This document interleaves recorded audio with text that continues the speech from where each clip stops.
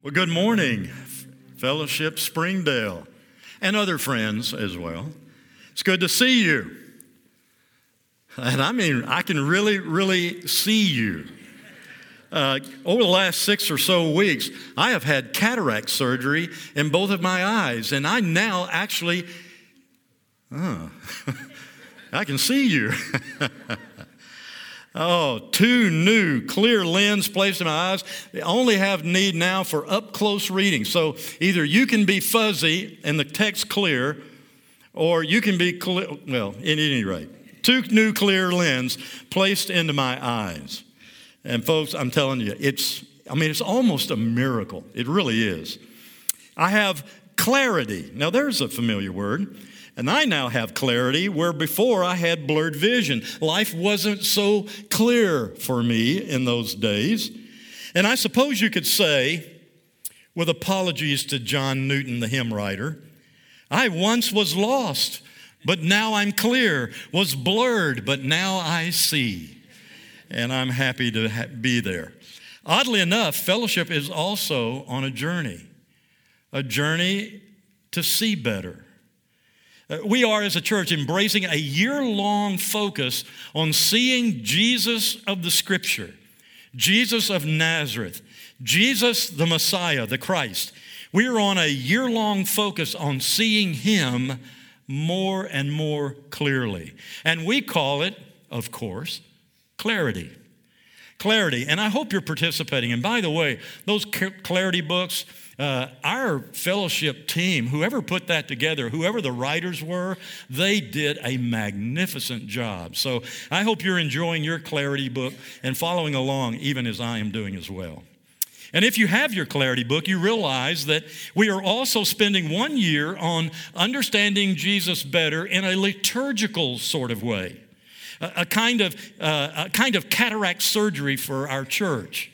Here's where we are in the observance of a liturgical church year. We celebrated Advent, the season of Advent. And the key idea in Advent is anticipation, as we were anticipating the birth of Jesus Christ. From there, we went into the season of Epiphany. Epiphany, the key word there would be celebration. We are celebrating the life of Christ, particularly for us as a church, through the eyes of Dr. Luke, the gospel writer. Today, we are in Lent, or the Lenten season, a period of time by which we then contemplate the significance of the death of Christ. And often characterized in that time, we have thoughtful fasting and focused prayer. I know that many of you are fasting. You're denying yourself food or other pleasures for 40 days leading up to this reflective time on the death of Christ. And if you are fasting, how are you doing? I've already slipped twice. I gave up this year sweets for Lent, which is somewhat ironic for a diabetic that he would have to give up sweets. Next year, I'm giving up boiled cabbage and cooked carrots. For the whole year, I'm giving that up. But nonetheless, many of us are in the spirit of the season. In order to contemplate and focus more clearly, we're giving up something, a food or another pleasure by which we then replace it with focused attention on Jesus. So as a church body, we have been looking carefully at the Gospel of Luke, one of the 4 portraits of the life of Christ, Matthew, Mark, and John, of course, being the companions to Dr. Luke. And before today we pick up the story, I thought it might be good for us to back up and get the wide-angle view at the matchless life of Jesus Christ. If you were going to describe the movements of the life of Christ, there would be 4 key words that you would use. By the way, this is what we use in Panorama plus 10, the life of Christ. And here are the 4 words. Jesus' life can be described in these movements. Movement 1 is obscurity. He was born in Bethlehem, moved to Egypt, came back, moved up north to a backwater village called Nazareth. That's total obscurity. He lived his life like any other young man would live his life. He followed in the profession of his father. He became a craftsman, an artisan. He worked in wood and probably stone. He was basically just a common, blue-collar, regular kind of guy. But then, around 32, he began his public ministry, and suddenly there was an upsurge in popularity. Why? Well, primarily because of his healing ministry, accompanied alongside his teaching ministry. And no one had ever seen people do the things that Jesus was doing. No one ever heard the words that Jesus was speaking. And so consequently, they were caught up in the freshness of this. And he began to attract a large following of thousands upon thousands, including also some religious leaders from down south in the area of Jerusalem. That led to the third movement in his life, and that is opposition. The religious leadership could not accept the things he was teaching or the things that he was doing. And with that opposition, we then move to the fourth movement in the life of Christ, and that's the Passion Week. The last few days leading to his death, burial, eventually his resurrection and ascension. 4 movements to capture the life of Christ. What is Passion Week? It is the events of those last few days that will lead us eventually to the hill called Golgotha, the place of the skull, to the place where Jesus died, and to the place where humanity finds life.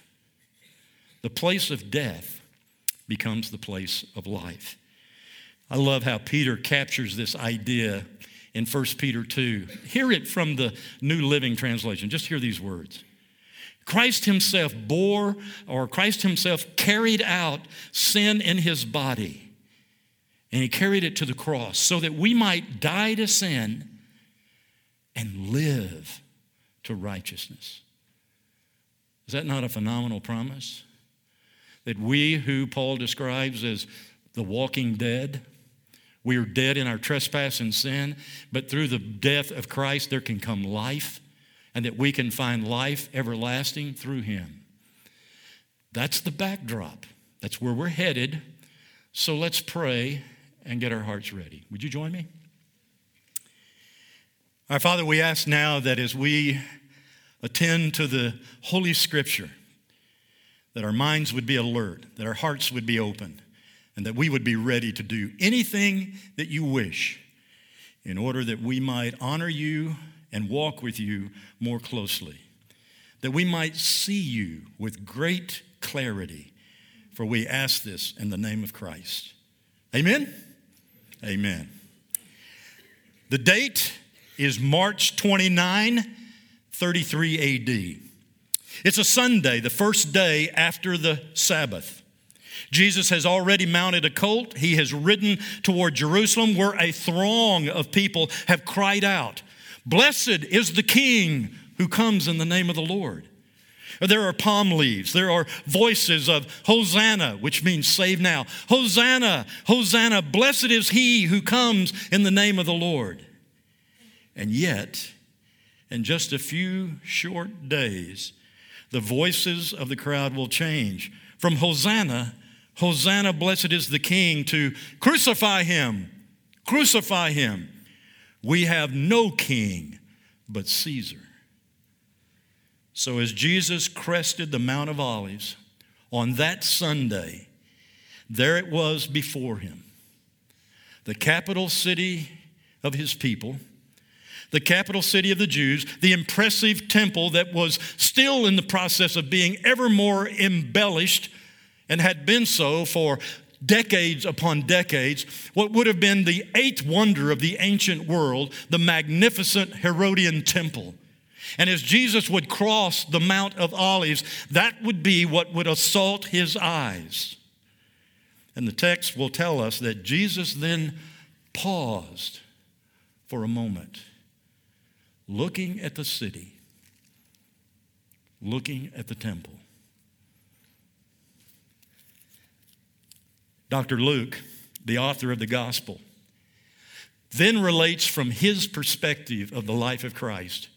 He relates from that moment three significant events that followed the triumphal entry and eventually will lead Jesus to the temple, the house of God, the place of high and holy worship, the heart and soul of the nation. That's where he's headed. But I want you to note closely in these three significant events what Jesus does. And these events are recorded by Luke in Luke chapter 19. Just to get a picture of it, I've got a chart for you to show you. Of course I've got a chart. Here's a little bit of a chart for you. On Sunday, Jesus weeps over Jerusalem. On Monday, Jesus sweeps the temple clean. And on Monday, Jesus speaks to the people. Now you might say, well, that was a great insight, Robert, thanks. I particularly like that weeps, sweeps, and speaks. I'm a recovering Baptist. I like to do things like that. But what's the significance of it? Well, let's fill out the chart. Jesus weeps over Jerusalem. Why? What's the issue? What's the meaning? Because of the spiritual blindness of his people. He had spent 3.5 years with them. 3.5 years displaying messianic signs and speaking the truth of God's word and boldly declaring that the kingdom of God has arrived. So repent and get ready for the kingdom which is coming. And yet, with some exceptions, the nation as a whole has turned a deaf ear and a blind eye to his ministry. And so there on that Mount of Olives moment, he weeps over the condition of his people. On Monday, he'll come back and he will enter into the temple and he will sweep the temple.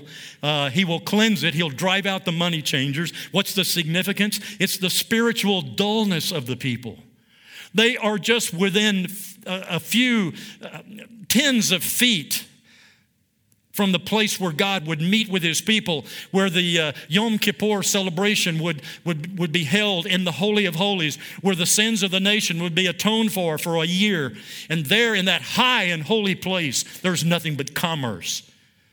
And it's loudness. And so he sweeps the temple as he sees the spiritual dullness of the people. They're around it, but they never see. Finally, on that Monday afternoon, he will speak to people. And this is the significance of this, is he's testing the spiritual receptivity of the people. And what the text tells us is very bold. The text says that the leaders heard him, and as a result, they plotted to kill him. And the text also tells us that the common folk also heard him, and as a result, they hung upon his every word.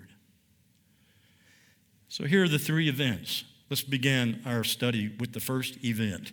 Jesus weeps. It's Sunday, March 29. Jesus weeps. The text begins in Luke 19:41. As he, Jesus, approached Jerusalem, passing over the Mount of Olives, which would have been on the eastern side of the city, separated from the temple area by the Kidron Valley, or the ravine Kidron. Jesus, as he approached Jerusalem, saw the city, and the text says he wept over it. Now, you probably know that the shortest verse in the entire Bible is found in John chapter 11, verse 25. Can anybody quote? Jesus wept. But this is not the same word. He wept over the condition of man separated from God, the death of Lazarus, and so forth. But here the word is different. It's stronger. It's more powerful. Jesus wept. He, in a sense, burst into tears. It carries the idea that he wailed or almost sobbed uncontrollably. Jesus is visibly moved. He is profoundly sad, and he is experiencing a weeping kind of pain. Back up and understand.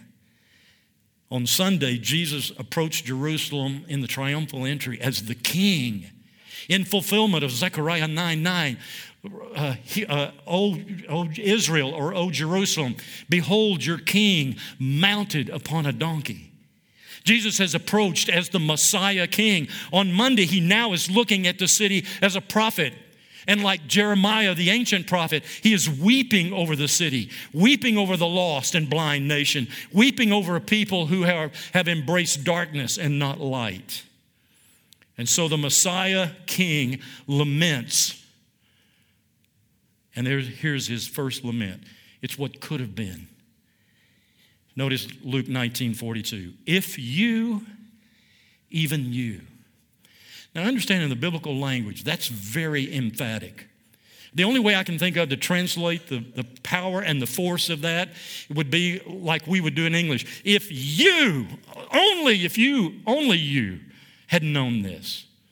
It's a powerful emphatic statement. If you had only known on this day of fulfilled prophecy, what would bring you peace? Do you notice what happens after the word peace? The translators have added a dash.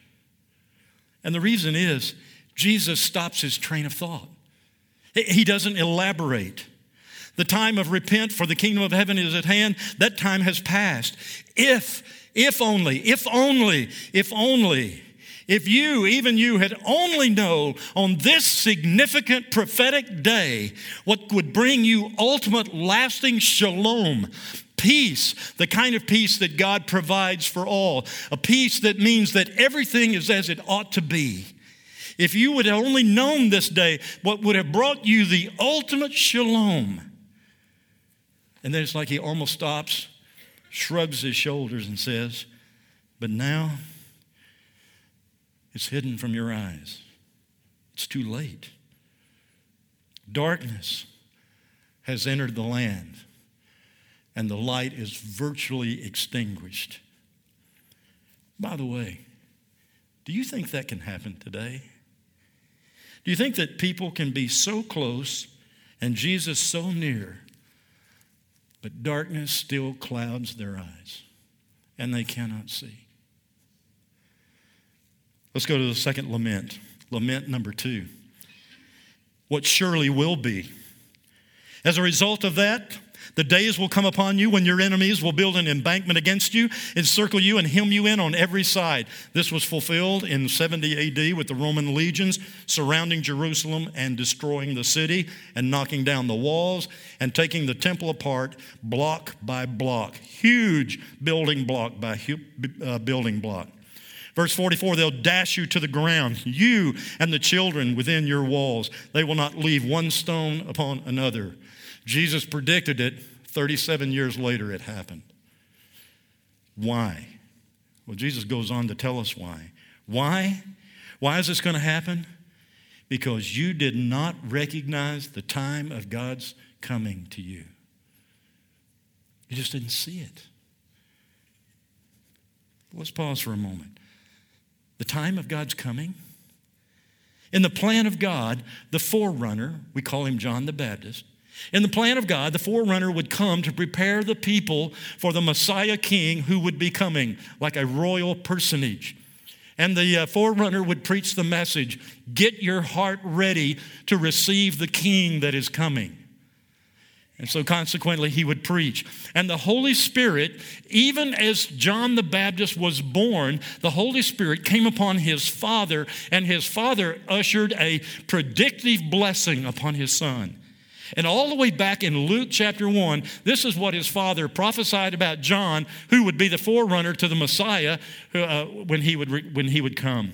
This is what was said. This is from Luke chapter 1. Praise be to the Lord, the God of Israel, because, see the words, he has come to his people. He has redeemed them. Redemption, payment of a price to liberate people. What is the price? The shed blood of Christ. He has raised up a horn. The word horn indicates strength. He has raised up a strong salvation for us in the house of his servant David. Jesus, son of Abraham, son of David, right lineage of the tribe of Judah, the kingly tribe.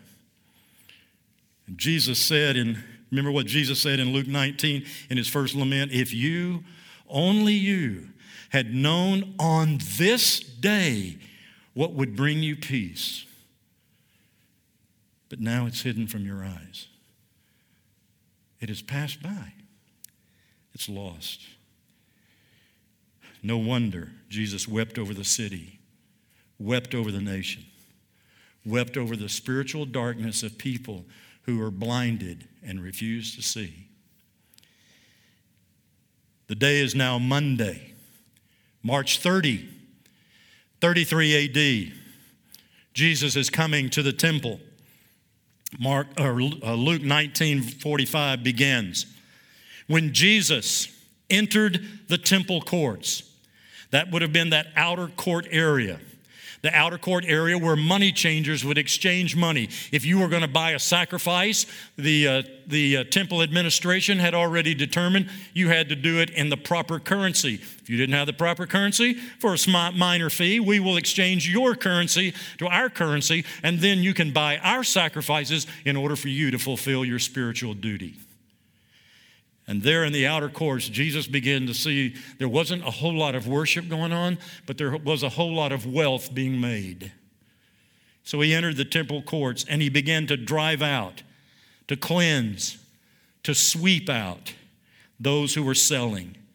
He said, "It is written, my house will be a house of prayer."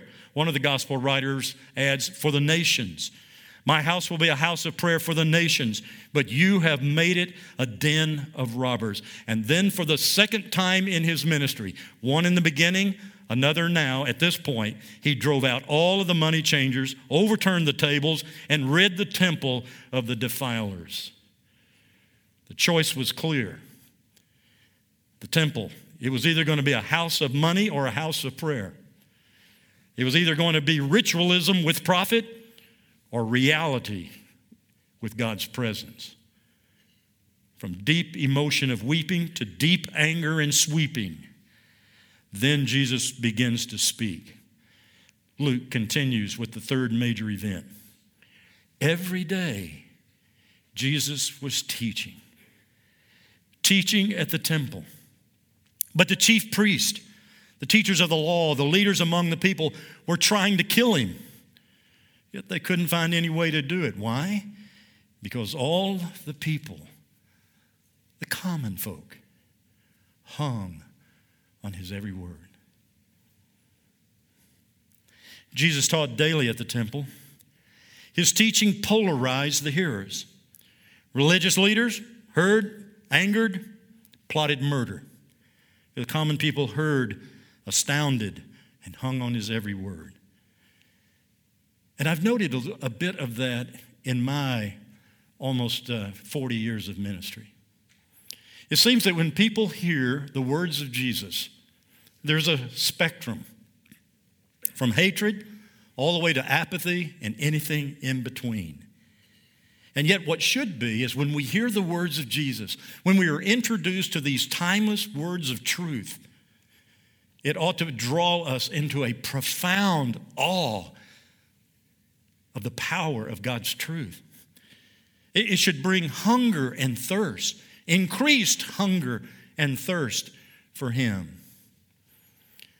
When I was a young believer, they always told me this: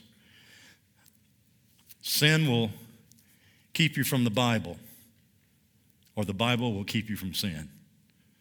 There is a fundamental commitment that every man, every woman in Christ must make to this book.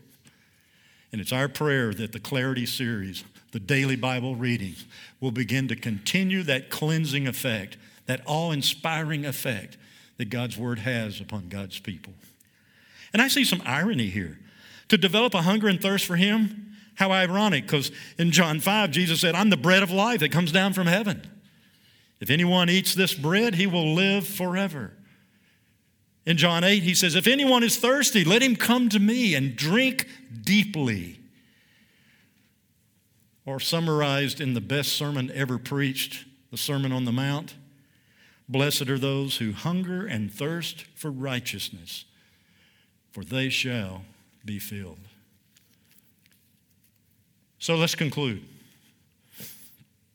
as we come to the end, let's conclude.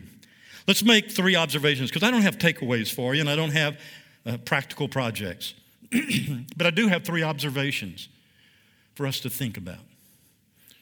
Observation number 1, Jesus weeps. We should also weep. Weep over the world of our relatives and friends and family and co-workers and neighbors who live without Christ. Weep over the fact that the world we live in is in darkness and Jesus himself is the light of the world. We should weep for our country, even as our culture and society unravels. We weep for righteousness. Does not the Scripture say righteousness exalts a nation? We should weep. So let's take a moment. Just a private moment of silence. I'm going to invite you to close your eyes and bow your head. Just enter into that place where only you are privileged to be.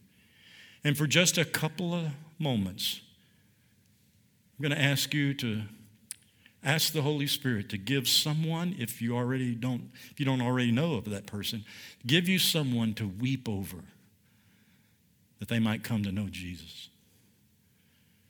Let's pray. You pray.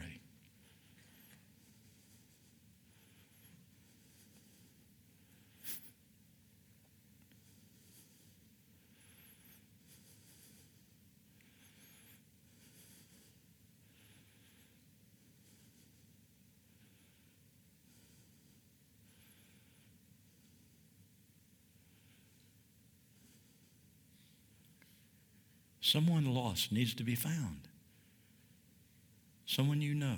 Weep over them.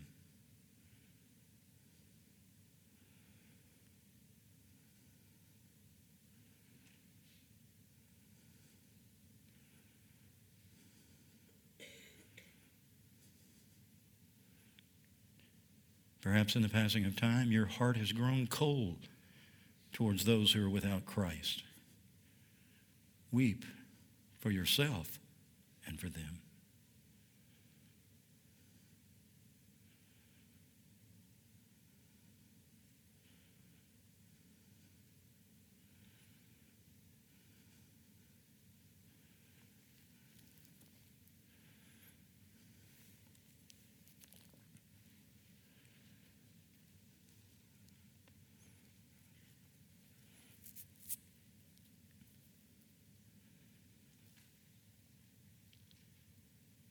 Observation number 2. Jesus sweeps. We should also cleanse. We should cleanse and sweep out our personal lives.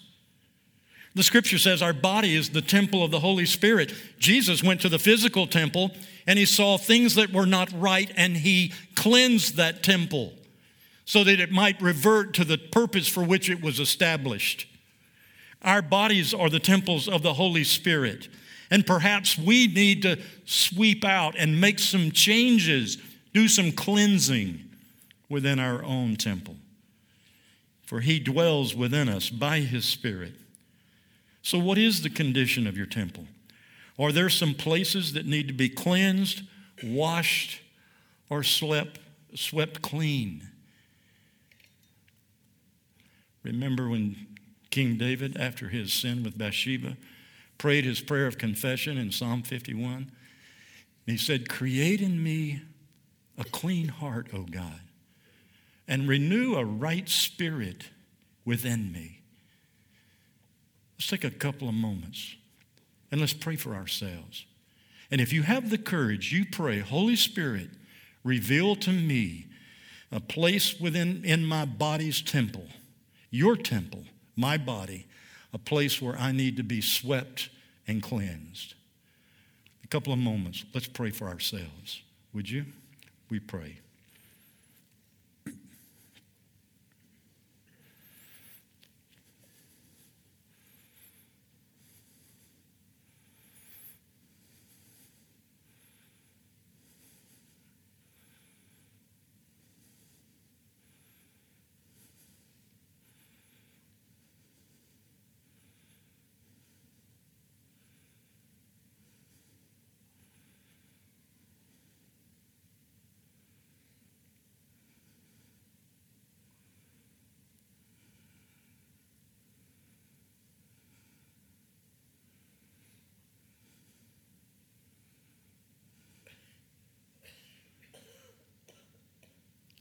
you're willing to do so, ask the Holy Spirit, make me clean, cleanse me.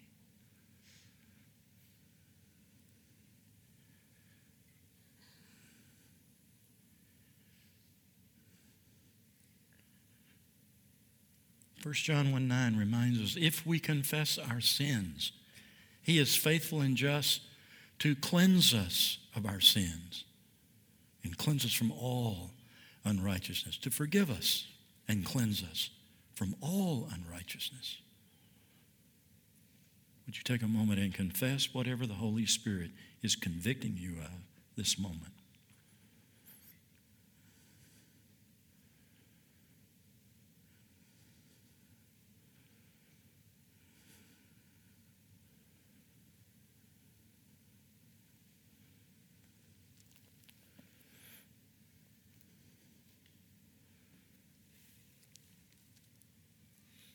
Observation number 3, our last.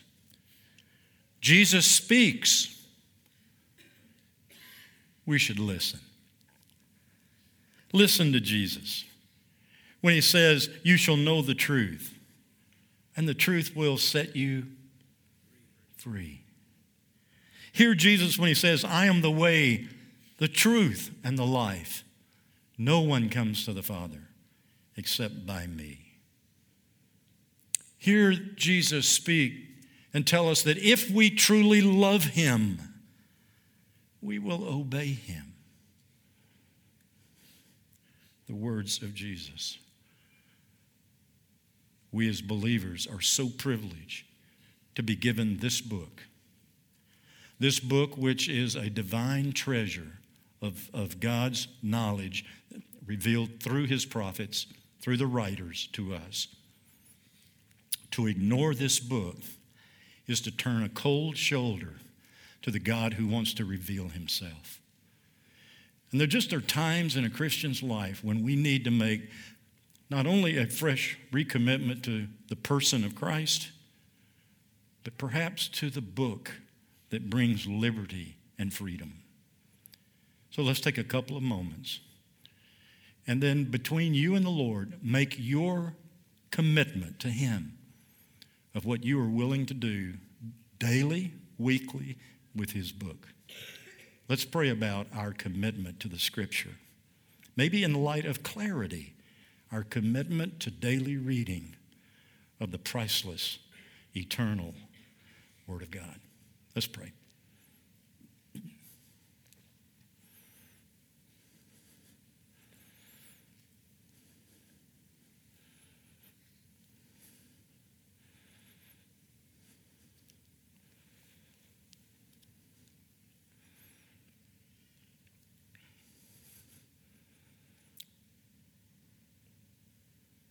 The grass withers, the flower fades, but the word of our God stands forever.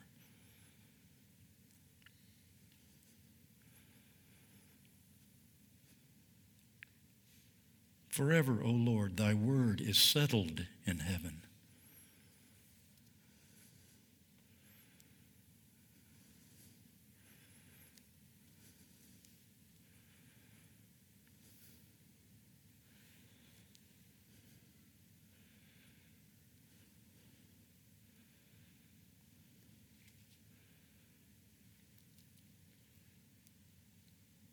Hear our prayer, O Lord, for what we have prayed, personally, quietly, in your presence. Confirm these prayers in our hearts and minds. Give us strength to follow through on that which we have vowed or committed. For the glory of Jesus, we pray it. Amen.